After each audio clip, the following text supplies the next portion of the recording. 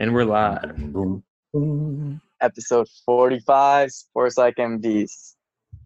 I'm one of the three hosts, Benjamin Vogel, based in Manhattan. We got Dr. Trujillo and Dr. Call me Host Tori.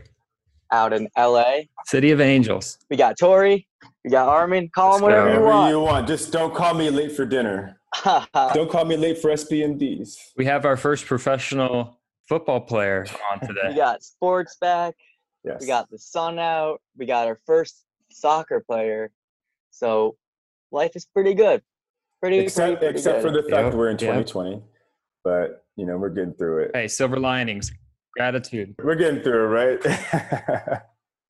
I truly think everyone is going to come out of 2020 stronger than Resilience, we can baby. even imagine. I mean, I think Hey, the glass is half full. everyone has gone through so much shit on a micro and macro level, and they have walked away with so many ideas and thoughts, and life lessons on how to just deal with the bullshit that life throws at you. Because life throws a lot of curveballs, and it's all about how you deal with them. Yeah. Speaking of curveballs, we actually had a question from a fan earlier this week that I want to run by you guys. One of our fans wants to know, he's talking about performance anxiety. What do you guys recommend is the best way to overcome performance anxiety? Dr. Trujillo, start with you. Or Tori, Yeah. let's start with you. No, this is a great question. This is a question that I wish I had the answer to back when I played baseball in high school, because I definitely had a lot of performance anxiety. I'm looking forward to hearing what Dr. Hose has to say, but I'll just give like one tip that I like to talk to a lot of people I come across with, not just my patients, about kind of anxiety, performance anxiety, preventing panic or anxiety symptoms from worsening. So I wanted to talk a little bit about a deep breathing exercise, one simple tool that a lot of people can do. I think that can really help with performance anxiety. And one of the reasons this can be so helpful, even though it sounds so simple, and there's a bunch of different deep breathing exercises you can look up online. I think the most common one is the 4-7-8 technique, where you inhale for 4 seconds and you hold it at the top for 7 seconds, and you exhale slowly for 8 seconds. 4-7-8, you do this for about a minute, and you can see really good results from this. And the reason why deep breathing is so helpful for anxiety, situations that provoke anxiety, is because when you're anxious or when you panic or when you have performance anxiety, if you're a baseball player and you're playing second base and the ball gets hit to you and your heart starts beating out of your chest, it's almost like your body goes into fight or flight. So we've talked about the fight or flight system before. That's essentially when your sympathetic nervous system takes over and a lot of hormones get triggered into your body and your heart rate goes up. You start to get shaky, your voice changes a little bit, you start to get sweaty. Sometimes your anxious thoughts begin to cycle. Sometimes you have impending sense of doom. Your skin may get flush. You have all these different physical changes that go along with the thoughts and the feeling of anxiety. And the reason why, and when you're in fight or flight, it's almost like the primal part of your brain is taking over. You're no longer able to think with the higher levels of thinking, the frontal lobe. So one specific way that you can break that cycle and intervene is through your breathing. You can't tell your heart rate to slow down. I can't just be like, all right, slow my heart rate down. You can't do that directly. But one way to do that is actually by taking deep breaths. If you're able to do like the 4-7-8 technique, or take about a minute of doing really slow, deep breathing, that physiologically can lower your heart rate. So that is the one thing you can do specifically to get out of the fight or flight system, to decrease your anxiety, to prevent that cycle, prevent the panic and anxiety from getting worse. And it's actually going to physically calm down those physical manifestations of anxiety. So that can be extremely helpful for anyone who has performance related anxiety. But it's something you have to practice. You have to do this every day. You have to do deep breathing when you're not anxious in order to develop expertise in it. Just like anything, you have to become an expert at this. And then you'll be able to do it at the drop of a hat. And it's been shown to lower the heart rate at least 10 beats. So I think for this individual who's asking about performance anxiety, one thing you can start practicing is doing these deep breathing exercises. And then you're going to have better control over your anxiety, over the physical manifestations of anxiety. You're going to be able to get yourself out of the fight or flight system. So those are some exercises I wish I did back in the day when I played sports, but it's something you have to practice every day, and you'll get to a point where you can really decrease your anxiety through just deep breathing. It's a great one, man. That's a really good one. And I think it's something that just about anybody could probably participate in.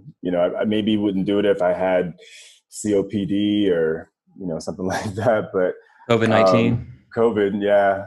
I don't know if I'd be on the vent in the ICU doing it, but no, I mean, it's great. It feels so good to do that for a couple of minutes. It just really helps you alleviate that tension. And it's something you can really control. And that's the most important thing, is you can control it. You can do it just about anywhere. No one's really going to necessarily know you're doing it, so you don't have to look weird necessarily. You can kind of just be silent. Be to yourself, be still, and while you're on the train, while you're driving to work, while you're walking up to the stage. There's a reason you see athletes do this before they take a free throw shot, right? Before they step into the batter's box, take one deep breath. It's a cue for a lot of people to get them in that calm space, to distract them from their thoughts. And it's rhythmic, right? It's rhythmic, and so it's something you can follow, something that you can kind of concentrate on, and and I think that's really the key when you're talking about alleviating stress and tension. Is you want something that you can follow along with, that you can kind of get in sync with, so things that are rhythmic. And that's why, our breathing is something that can be really helpful. Another one that could be helpful, I think about, is muscle relaxation and controlled muscle relaxation. Because, we store a lot of tension in our muscles, our upper and lower limbs. And it makes sense too, because when you think about the way we're wired, in terms of the nerve network, that kind of branches off the spinal cord and, helps us walk and use our arms and our hands and fingers, is, it's like branches of a tree, and the network runs through our muscles, largely. And so stress, which, is ultimately a form of anxiety, it's stored anxiety. We feel that physically often in our muscles, back soreness and, just spasms and, contractions and so forth that we have, and they cause discomfort. And we want to be able to ultimately alleviate that in order to kind of feel like ourselves again, feel relaxed. And so we can control some of that tension and enable that to be released from our muscles, just like we can, from our airway. And so we can do this by essentially, you inhale, so the breathing thing works for this as well. And while inhaling, choose a muscle, any muscle, right? Let's say your hands, is something that you might feel a little jittery. You can control your hand muscles by, just contracting your hand, kind of making a fist. And, you can contract it for maybe 5 to 10 seconds. Just really hold it very, very tightly, like not so tightly that you're in, discomfort, but, get a nice good grip for about 5 to 10 seconds. And then that's at the top of the breath, right? At the top of the breath is at your strongest grip. And then you want to exhale at the top of that breath. And while exhaling, slowly exhale, again, maybe 5 or 10 seconds, you want to slowly release the grip, right? So you want to make that grip maybe over the course of 5 to 10 seconds while you're inhaling. And at the top of that breath, slowly exhale over maybe another 5 to 10 seconds while also gradually releasing the grip, and then, having opening your hand and just feel that tension just kind of, release. And, honestly, you want to get into a rhythm, into a sync, and the more gradual, really the longer that you pause and gradually release the tension on the exhale, the more you're going to be able to push out, and it's a focus exercise. So I would say maybe 5 to 10 seconds on the inhale, while you're contracting your hand, and then maybe 10 to 20 seconds on the exhale while you're releasing that tension, and what you can actually do to make it even more interesting over time, once you get good at that, is you can do what we call progressive muscle relaxation. So you start at the top or at the bottom, and think of a muscle at the very top. Let's say your forehead muscles, right? You have muscles all over your face, all over your body, from head to toe. Your forehead muscle you can contract, maybe by lifting your eyebrows up, and do the same thing. 5 to 10 seconds on the inhale. You're tightening and contracting those muscles, and then slowly relaxing those muscles on the exhale, maybe over 10 to 20 seconds, and you'll feel the tension release. And it's something you can just gradually work your way down from head to toe. The muscles are like in segments. You have your eyelid muscles, your muscles around your cheeks and your smile.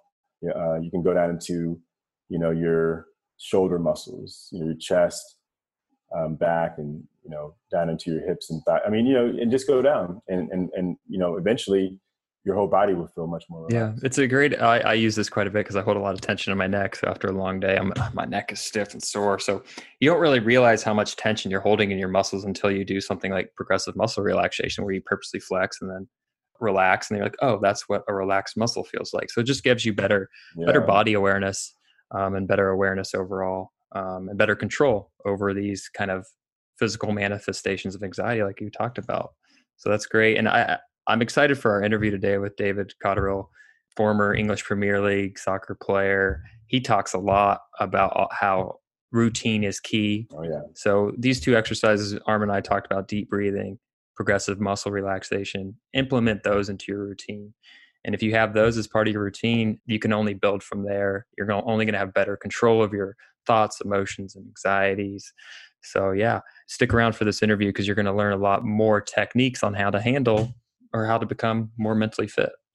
Absolutely, man. And it's so cool too, because, it's our first soccer player, or football, as he's going to teach us. And even more interesting to see a guy that was a professional athlete, had, serious challenges, apparently even from childhood, with his mental health, pushed through, and still played at a high level and performed at a high level, and, was in big time championship level games, against the likes of, Ronaldo and, oh yeah, these kinds of things. The Final Four at the Euros 2016, playing for Wales national team. It's amazing, and to have a guy like that here with us is amazing. But then even more incredible is that, he's sharing his journey, his, kind of mental health journey.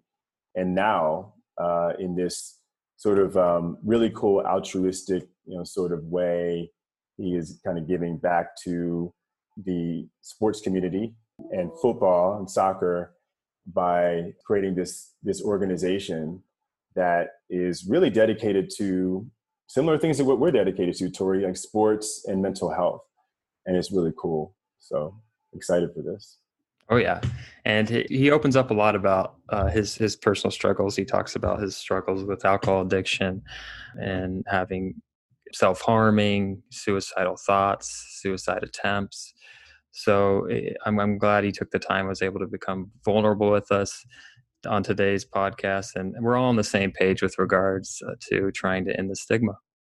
And I'm happy to have him on today. Here we go. Let's do it.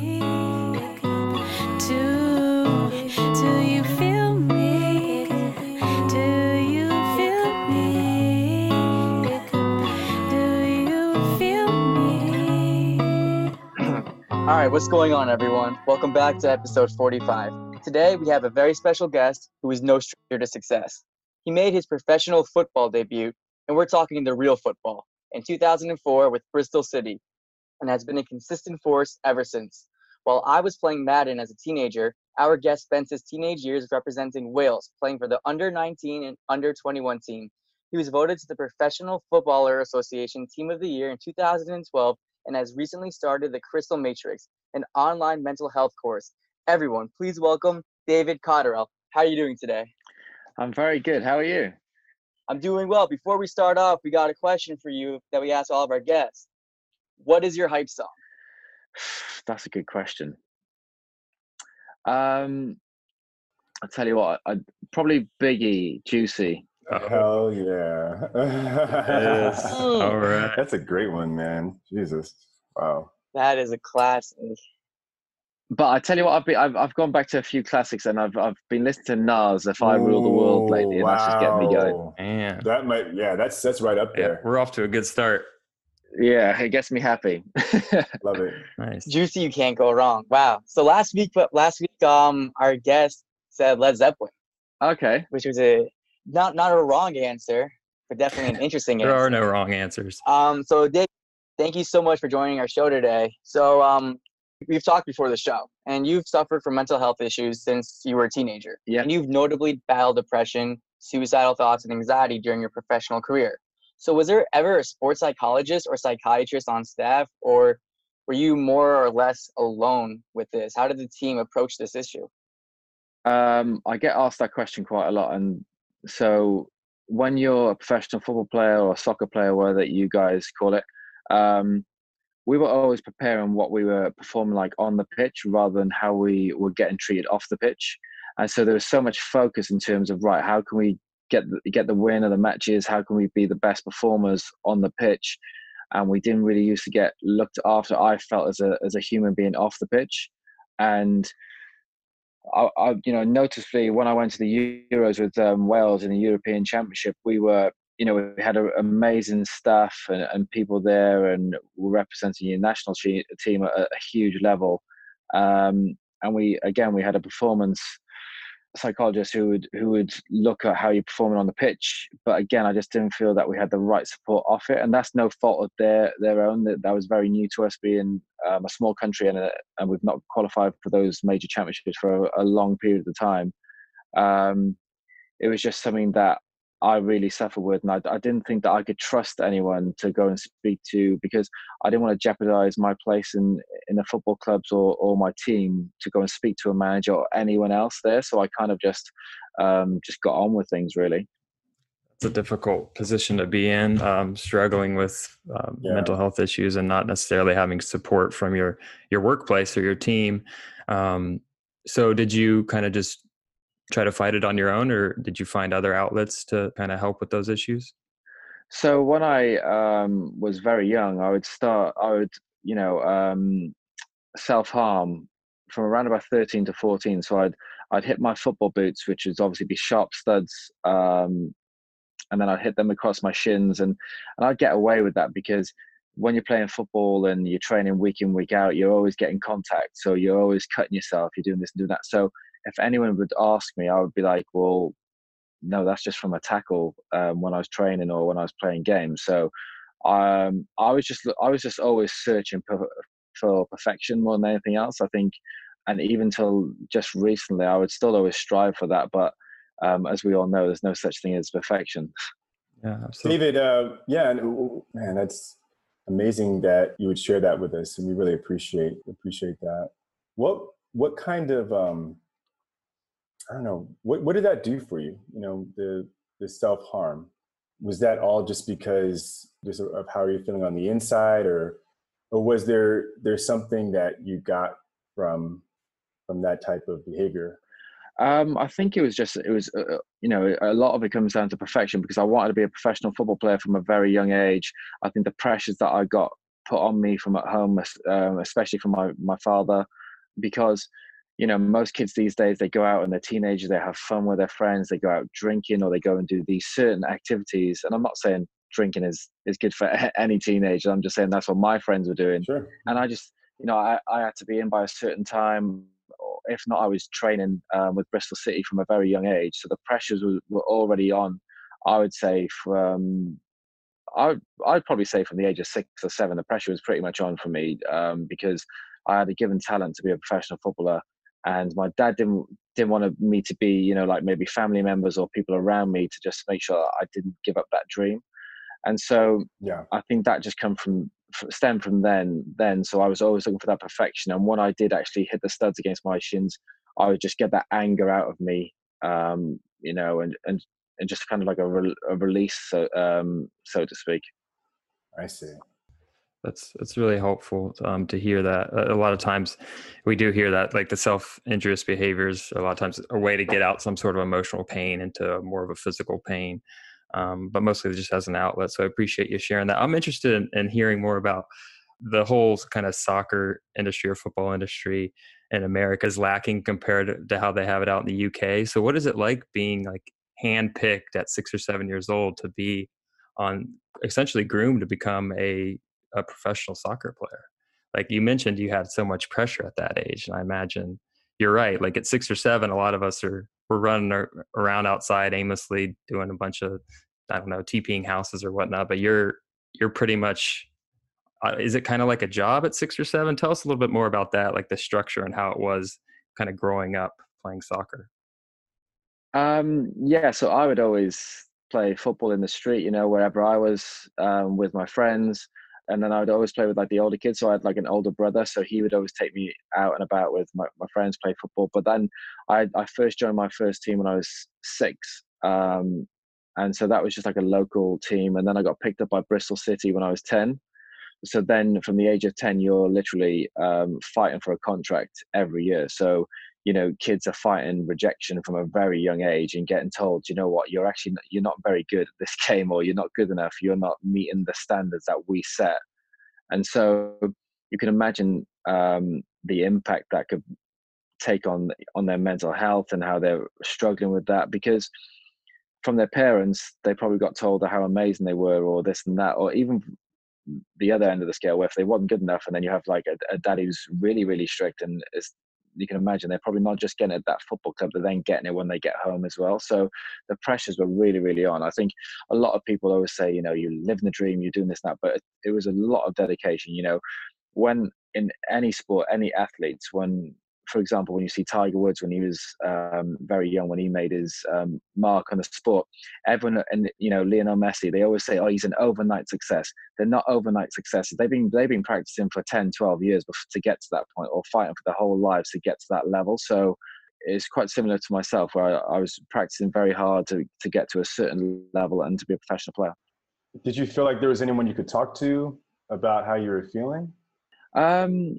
No, I don't think so. Not at that time, because my dad was very strict. So if I would go and speak to him about something, then he would just tell me to go upstairs to bed, because he was just like I think he was just from a generation where you just got on with things, and that's it. You didn't really express your feelings. It's only till recently that, all over the world, that we express our feelings a lot more than before. Whereas, I even look at recent times, really, when you look at Will Smith and what they're showing on Instagram and Kanye West, and they show these sort of things, it's like the whole of social media thrives off people in pain and being rejected. So I look at it from that perspective, where people are making these memes, or whatever you call them, and making fun of these guys when they don't really understand exactly what is going on. So from that point of view, again, that just goes to show that we're not coming that far in terms of mental health, because when a guy is in bits like Will Smith, where he's showing emotion, where he's upset with something, we were all happy to take the piss out of him. Sorry if I'm swearing, by the way. I normally swear a lot, so No, it's all good, man. Yeah. Oh, no worries. Hey, make it plain. Feel free. Make it plain. Feel free. Well, I really appreciate the fact that, just looking through your Instagram page, you're obviously fighting to help end the stigma, and kind of what you were just talking about kind of is, I saw that post you did with the iceberg, and it's like what fans see or what you see is about, like what you see about the iceberg underwater. Yeah. But people don't see everything beneath the surface, all that hard work that goes into it, all the pain, all the struggles. So we really appreciate you being an advocate to end the stigma of mental health. And I think being a professional athlete like you, it's great to have someone who's experienced all this and can kind of talk the talk. So we're happy to have you on. Thank you very much. Yeah, David. So I've noticed that you've mentioned in the past that you're confident that you're not the only footballer suffering from mental health issues. In fact, you've stated that footballers all over the world not only suffer from mental health issues that affect their performance, but just like you, they don't feel comfortable and they won't open up to their teammates, coaches, or anyone on their team out of fear of losing their place. So first, why do you think that is? And second, I want to hear your thoughts on the difference between how the UK and the US approach mental health and these issues. Yeah. Well, to be quite honest, I don't really know how they. I remember when I went to New Jersey and New York. I went traveling around there with some work, roughly around 18 months ago, 19 months ago. And that's actually a month before I checked into rehab because I was fighting for addiction as well. So one of your questions earlier was, how did I help later on in life? I was practically self-medicating because I was drinking. When I felt lonely or when I felt a certain thing, I would go and drink and take away that pain for a little short while. So when I did visit the US then, one of my friends said that they actually didn't have anything in place for the MLS to do with mental health, or they didn't have an organization. Wow. So in the UK, we have the PFA, and the FA, which is an organization which is a players association, which they look after you. Not to a great deal, I personally believe. I think there could be still a hell of a lot of work to be done, which is being very publicized, my views on that and a lot of other people's views as well. I still feel that there's a lot needs to be done. The players, I guess the ones that I've spoken to kind of say what I say, is that they don't want to jeopardize by putting food on the table for their children, because ultimately that's their job. So if they show a sign of weakness that they believe, which is speaking about mental health, which I believe is not, you know, a manager might not play them or they'll move them on. And so I think they just keep their head down to make a living for themselves, to follow their dreams and make sure that they don't get, you know, cut and released from that club.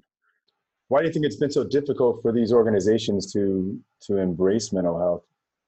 To be quite honest, because I feel that most of the organizations are people who have been there for many years, so they have like dinosaurs there. They don't really have fresh ideas. They're still in the olden times where, right, you're a football player, just get on with things. And I don't think there's fresh ideas to take the game forward in that sense.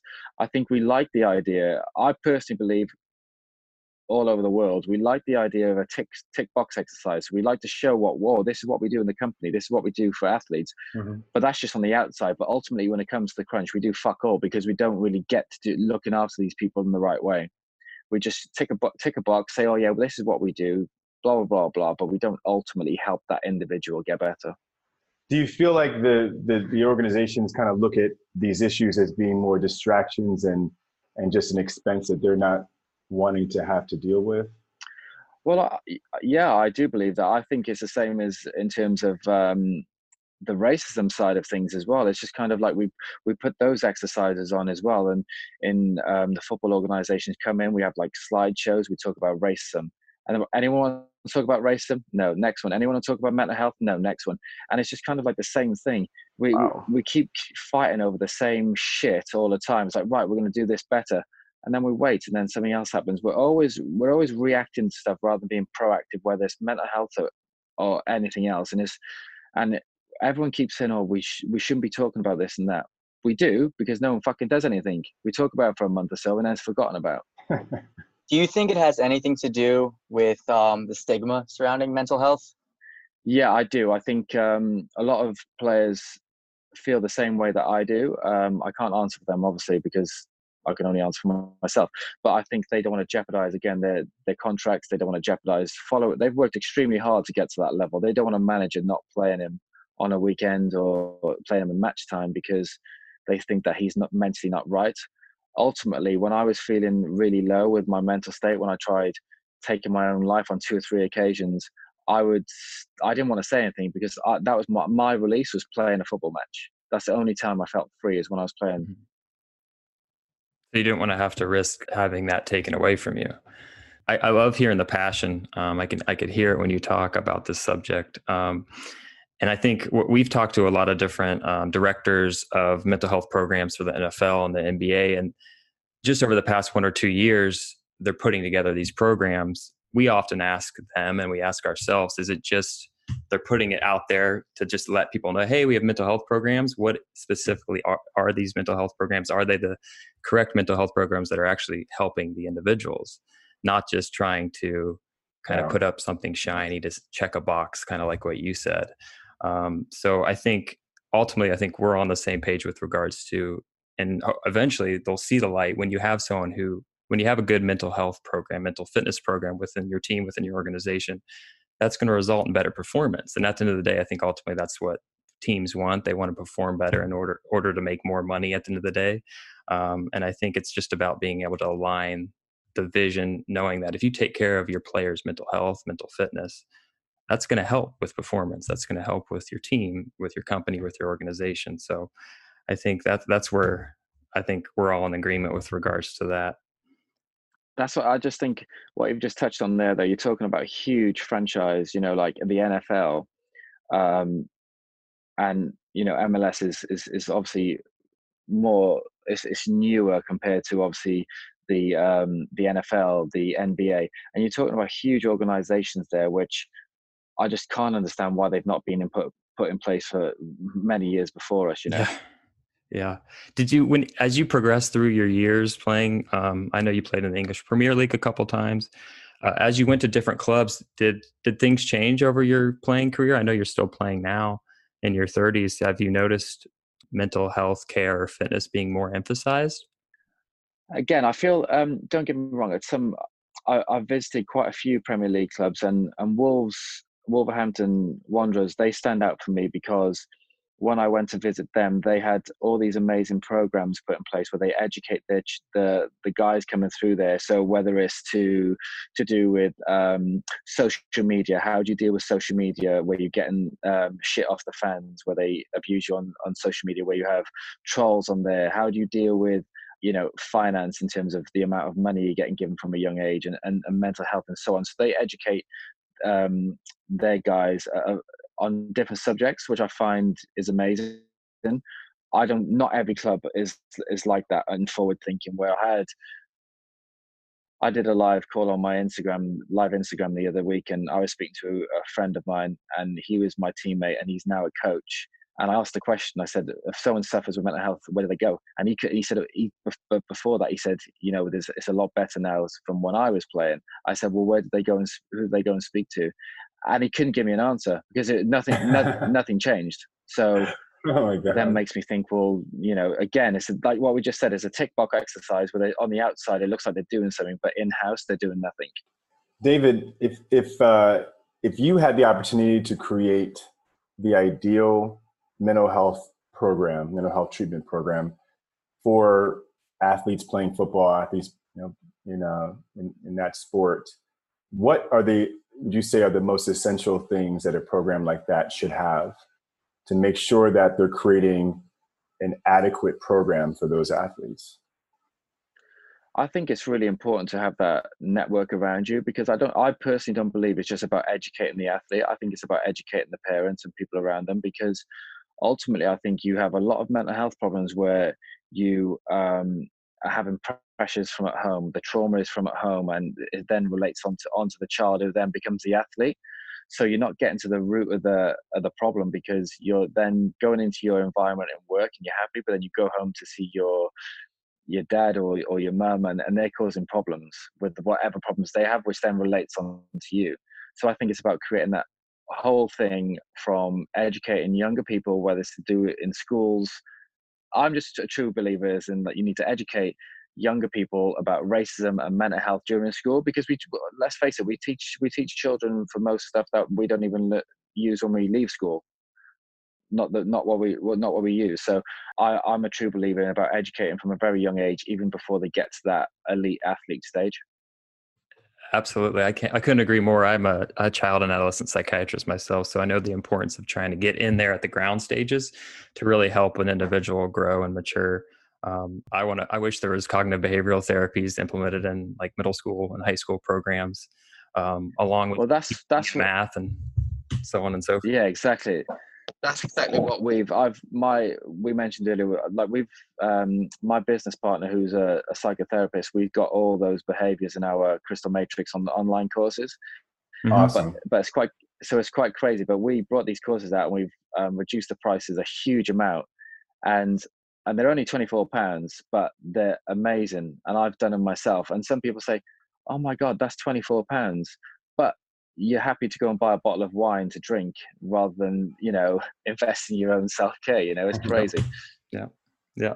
And that bottle of wine's only going to help you one night versus Yeah, exactly. doing. And I checked out the Crystal Matrix program a little bit, a lot of CBT in there.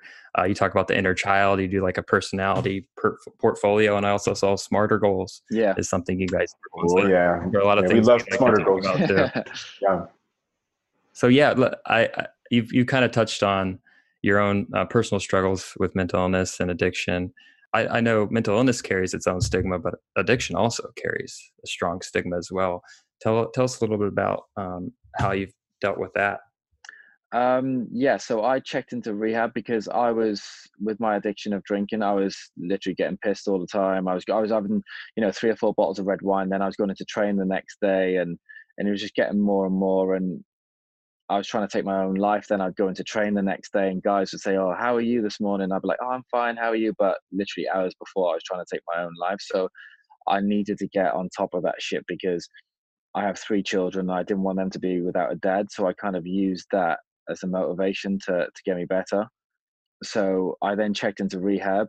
And when I checked into rehab, people always assume people check into those places because they're down and out. They're nothing, or they're this and that. That's a stigma surrounded with rehabs. But I knew that I had to help myself because a lot of people talk the talk and say, "Oh, I'll help you," blah blah blah blah. But ultimately, it always comes down to yourself. If you want it enough, then you're going to do it. I believe. So I checked into rehab. I was drinking a shitload, and now in August I'll be 18 months sober. Congrats. Wow. Congrats. Congratulations, man. Thank you. That's awesome. Yeah. You know, obviously this podcast is all about, you know, athletes and mental health, mental illness.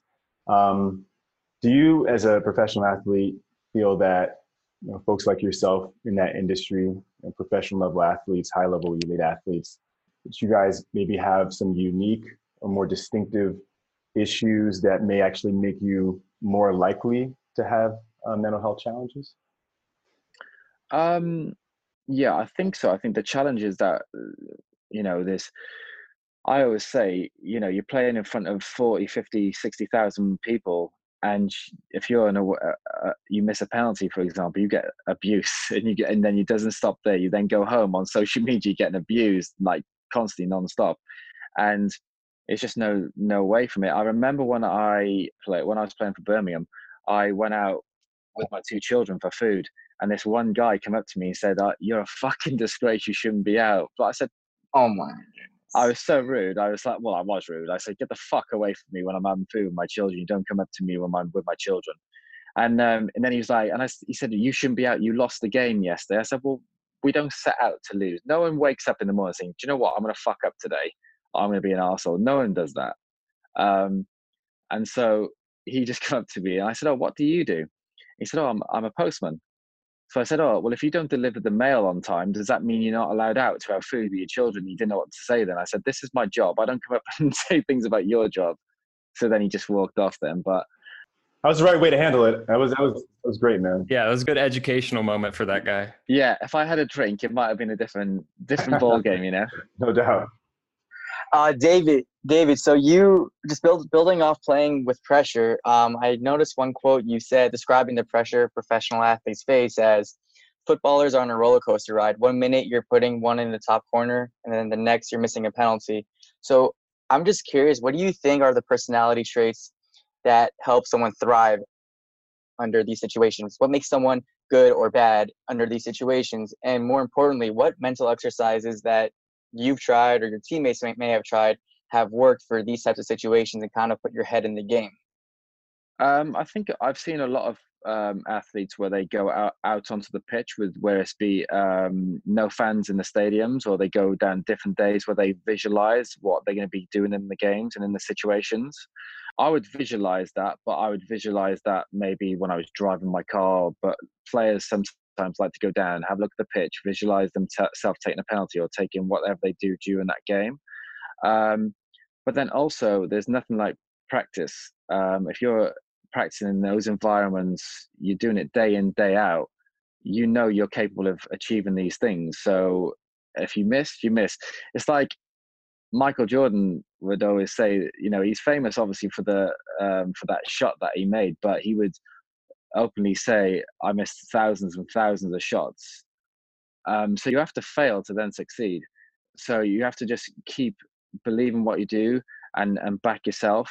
And also, you know, practice makes perfect, as they say. But you know, they practice for so long, they should be ultimately used to those pressures. I used to thrive off that. That's what I would always say when I used to take the set pieces like corners and penalties. When people used to call me a bald fucker, I used to love that shit. Nice. On its complete side note, I've heard and I see it is very dirty on the line during corner kicks and everyone lines up or for those free kicks. There's like a lot of foul play over there. I see like a lot of low bell. Do you know what? I used to love that because I think that's part of the fun, because the crowd wants to come and put you off because, you know, they want their team to win. And I like that side of things where you have a bit of a joke. But then ultimately, when I used to get that abuse and I scored the goal, I just make sure I let them know that we're winning. Probably amazing. So I have a question to go back on something we were talking about earlier. This question is more for our fans who are listening that may or may not realize they have a drinking problem or an addiction problem. When did you realize you had an addiction problem? Was there a pivotal moment, or was it a realization, or was it gradual over time? Did someone have to tell you? And you mentioned that your kids were the driving force of checking you in, of having yourself check into the clinic, but was there anything else that kind of motivated you? So just for our fans, like, what advice do you have on getting help and seeking help, but also acknowledging they need help? Yeah, so firstly, I knew I had a drinking problem because I used to love it. As soon as I used to finish training, I'd just go home and drink. And then when I was in my house, I was getting obsessed with having decanters where I'd let my wine breathe in the right temperature and so on. But then I just couldn't stop. I could never ever go out. Say for example, us four guys met up in New York or LA. I could never go and have one or two drinks and go home. I always had to leave being pissed. I wasn't happy with the night ending so early, you know. So I never would know when to stop, and I was then starting to drink and do stupid things like take my own life. I was smashed at my own house.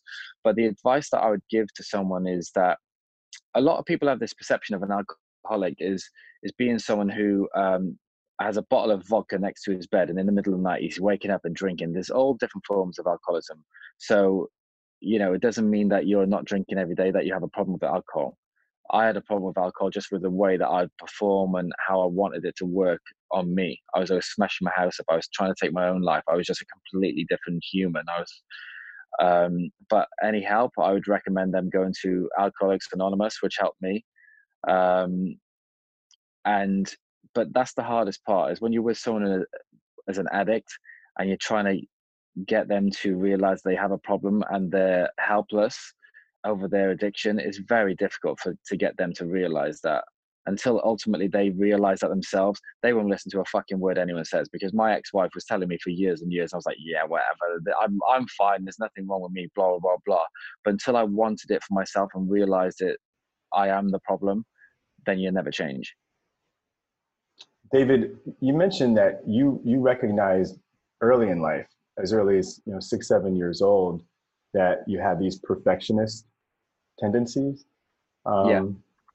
And you've mentioned that you've had the benefit of therapy, and various, counseling programs and sort of group therapy programs like Alcoholics Anonymous. Have you had opportunities to explore why you had those perfectionist tendencies, even from such an early age?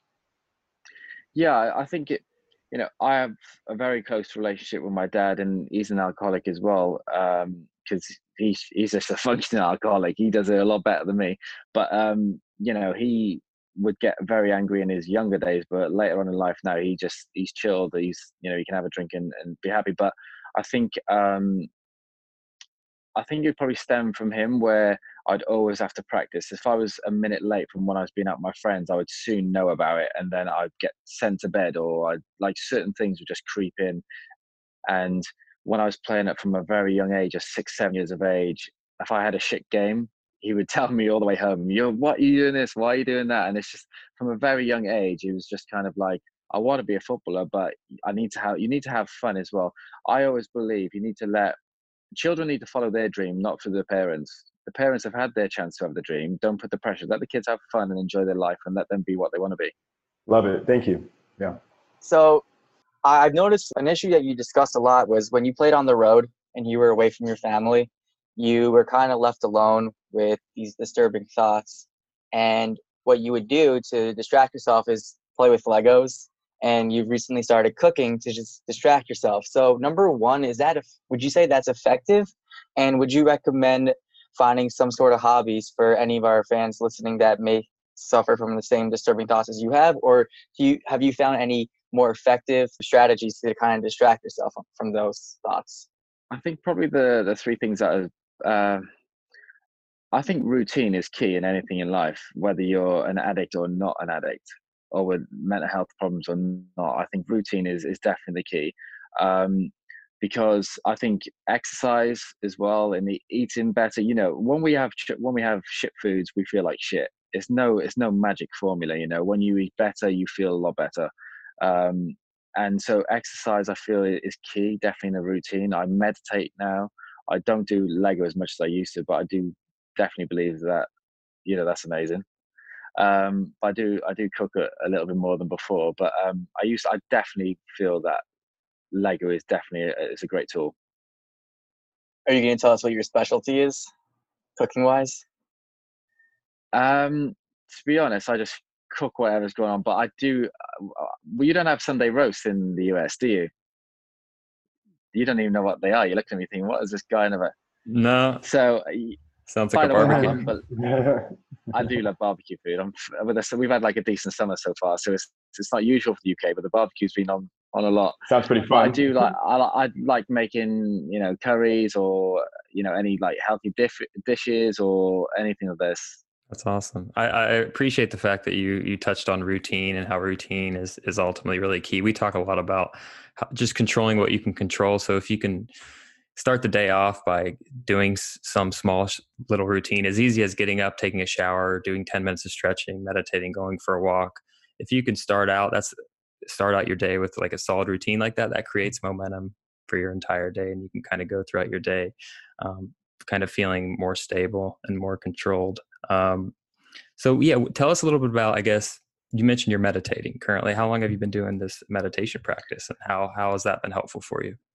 You know what? When I used to, when I was a professional football player, when some of the guys would mention meditating, sorry, in training, I used to tell them to fuck off. I thought I couldn't think of anything worse. I used to think how boring to meditate. And then when I checked into rehab, they put that into my routine. And you know, I used to do yoga when I was playing because I think it's very good for athletes with their flexibility. So we used to do a bit of yoga. And so since I've retired, I do meditation. I'm actually meeting a great person on Wednesday next week. He's involved in a record label called Defected, which is a lot of house music in Ibiza. So I just surround myself with amazing energy. So he's called me up. He's like, look, we need to meet up. We need to go and meditate near this lake or whatever it is. He goes, we need to jump in this lake because there's freezing cold water. So I'm gonna go and meet him next week. So we go and meditate. And I believe what you just said there, where it's routine. If you feel like shit in the morning and you want to stay in bed, don't get out of bed and just have a shower and just continue to go towards. Because what I always say is that if you keep running away from fear, the fear gets bigger and bigger and bigger. If you keep going towards it, it'll get smaller, which then help you then progress. Mm-hmm. Yeah, I'm glad you touched on that, because I think you mentioned before you used to have some distraction techniques like using Legos, but what you're saying right now is ultimately you don't want to necessarily always distract yourself from the disturbing thoughts or the disturbing feelings. You want to face them head on and accept them. That's what kind of mindfulness practice truly is, and that's what meditation is, an extension of mindfulness, or the ultimate mindfulness practice, if you will. So as kind of incorporating all these things, you mentioned you came out of retirement and also getting your competitive juices going again. Are all these things, have they helped you be at a better place in combination with no longer drinking alcohol? Yeah, I think so. I think I surround myself with a lot of different people now where, you know, I go and see my very trusted friend Alcoholics Anonymous, I feel low, we'll go for a coffee, and he's a lot older than me, so we just share different thought processes. And he's like 60 really, so he's kind of like, you know, an uncle figure to me maybe, or along those lines. And he's just like a great person. He just gives me great advice. I think I just practice to be better. I still make a shitload of mistakes every day, like we all do. I don't really think about them too much. My overthinking doesn't last as long as it used to.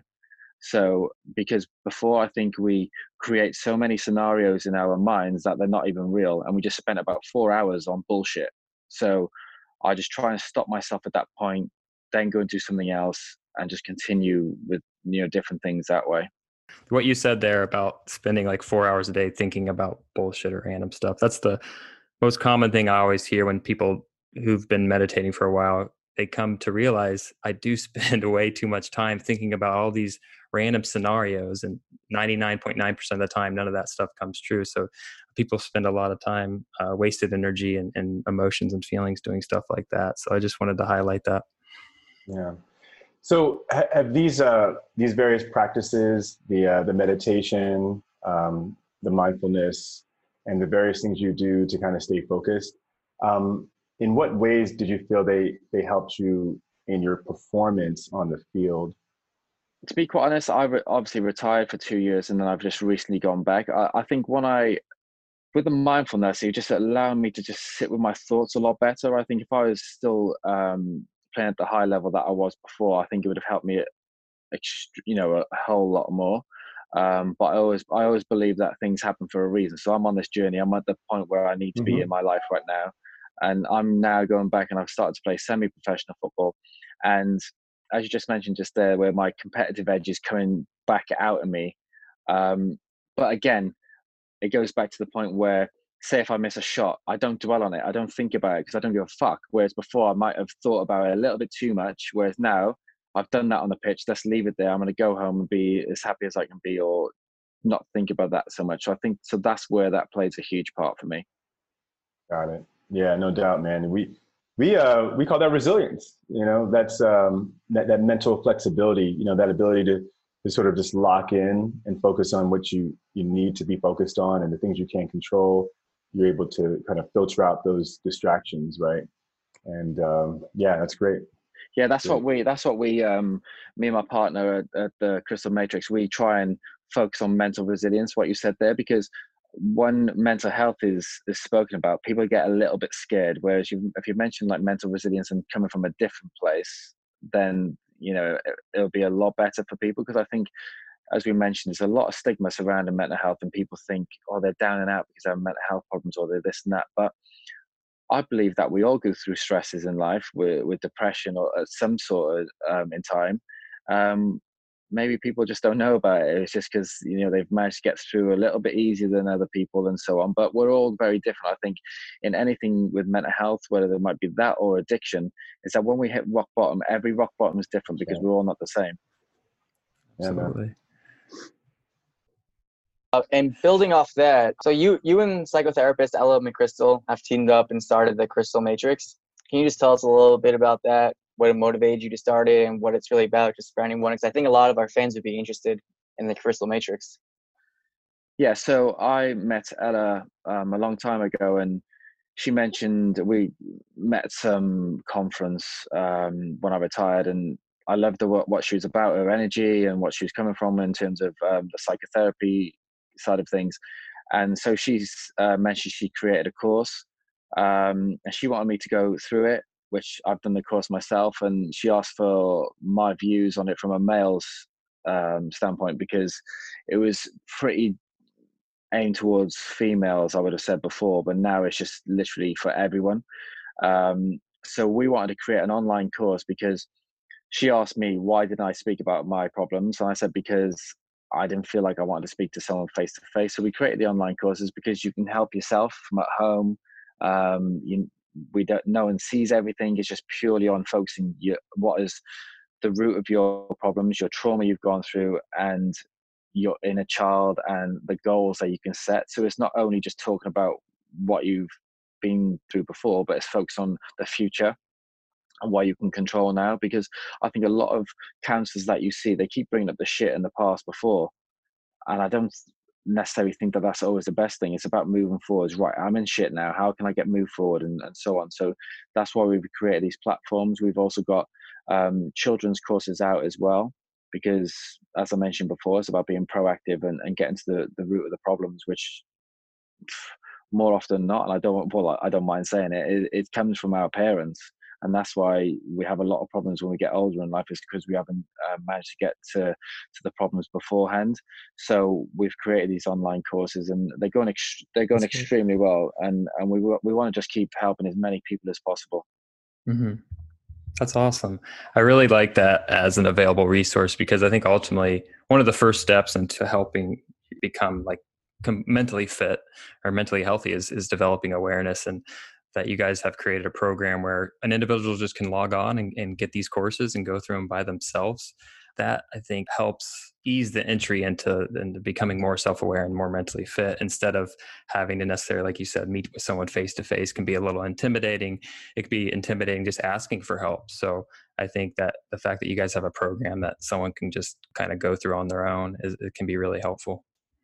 Yeah, for sure. I think what we've created, and Ella's amazing, and that's what we're trying to do. We're trying to get these courses out there for people. And as I mentioned before, it's £24. I don't know what that is in dollars, but it's very cheap for what you're getting in terms of, because you know you can pay $150 an hour, whereas like with this you get a lot more worth, and you're getting to the root of the course. Because when I've seen counsellors before, they were just happy to take my money, and I didn't really get any help from it, to be quite honest, because I felt, how the fuck can you advise me how to play in front of thousands of people when you're not in my shoes? It's completely different. So I could only relate to people who's been through that. Absolutely. And as I think Armin and I both attest to this, we've done therapy, or we're also therapists as well. And it's ultimately you're not helping the individual. You're essentially just equipping them with the tools so they can help themselves. You're almost like their guide or their coach. You're not there to just give them solutions. You're there to help them find the solutions for themselves. So we can definitely attest to that. And by the way, so that's $30 is, hey, I did a quick translation. Yeah. I think that just gets you some fries in LA. That's not bad. That's not bad at all. Exactly. It might be more expensive for a Big Mac and fries out here now. So Ben, you want to bring us home, sir? All right, let's do it. I mean, David, thank you so much for coming on the show. I mean, the last thing I want to hear is you've lived definitely a very interesting and substantial life. That goes without saying. What is the coolest moment you've had as a professional footballer, would you say? The coolest. I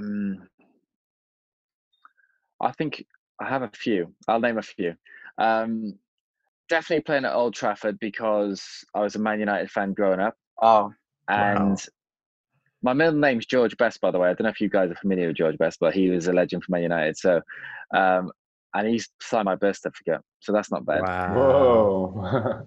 So I think playing at Old Trafford in the Premier League at 17, 18 years of age, making my debut for Wales, because I was the youngest ever player at the age of 17, which was, I replaced Ryan Giggs, who was my footballing hero growing up. So I managed to take his youngest record before Gareth Bale obviously became the youngest player. And then probably be involved at the European Championship with Wales in 2016 is got to be up there for me. You guys made the semifinals that year, didn't you? Yeah, we made the semi-finals, but Cristiano Ronaldo decided to turn it on, and, as he usually does, you know. Yeah. Hey, if you're gonna lose anybody, I mean, Yeah, he's not exactly. too bad, right? Yeah, he's not so bad. No, he's not so bad. Where do you stand on the Messi-Ronaldo debate? I'm a Messi fan all day long. Yeah, you were a That's striker cool. yourself, or what position did you play? Yeah, so I was I was a winger. I used to play striker as a young kid, but Okay. front three, if I played 4-3-3, I'd be one of the front three. Nice. And I imagine, just kind of based off our conversation, that you're the type of player that likes to get a little dirty, you play with a lot of high energy. You like to talk smack, or how did you play? Oh, I'd probably definitely want to talk smack. Yeah, I would talk absolute shit and then just wind everyone up. But I was never one to like, crunching tackles. I was all about, creating chances for my teammates or scoring goals and so on. So that was all more about the flary side of things rather than, the dirty tackles. Yeah. The Russell Westbrook of soccer. Yeah, exactly. Yeah. The ultimate team player. Awesome. No doubt. Awesome. Well, we really appreciate having you on, man. So where can our listeners find you on Instagram and then find more about this Matrix? Yeah, so my Instagram is David Cottrell 11, and on my bio is the Crystal Matrix. If not, you can go on crystalmatrix.com, and there's all different various things on the shop on there where you can buy little workbooks for the children, which is very, very cheap. You can get the courses for the children as well from under the age of 11. You obviously need to be occupied by parents. If you're above 11, then it's pretty easy for them to be able to do it themselves. Above 16 is obviously then it goes into the adults courses, which it's all on the online anyway. Awesome. Well, definitely head over to his Instagram page because you got a lot of powerful messages on there. I really enjoyed scrolling through there yesterday. Yeah, this has been so much. It's been so much fun, man. Thank you very much. I just learned so much today. Hey, if you go into a new series of these episodes, I don't want to be number 45. I need to be number 1 on the next one. Okay. For sure. Love it. You got it. I think you're our first footballer. How's that? Hey, I'll There you take it. go. Am I the That's first right. one with no hair? I think so. So I think so. You're the first footballer. Yeah, perfect. I'm happy. Love it, man. All right, that's what it's all about. Thanks for staying up late with us. Thank you. That's the way. Thanks for having me. It's great meeting you. All right. Thanks, Take it easy, David. man. Right, take care, guys. All right. Bye. Peace. Bye. Bye. Bye. Bye. That went really, really well, in my opinion. Yeah. Yeah.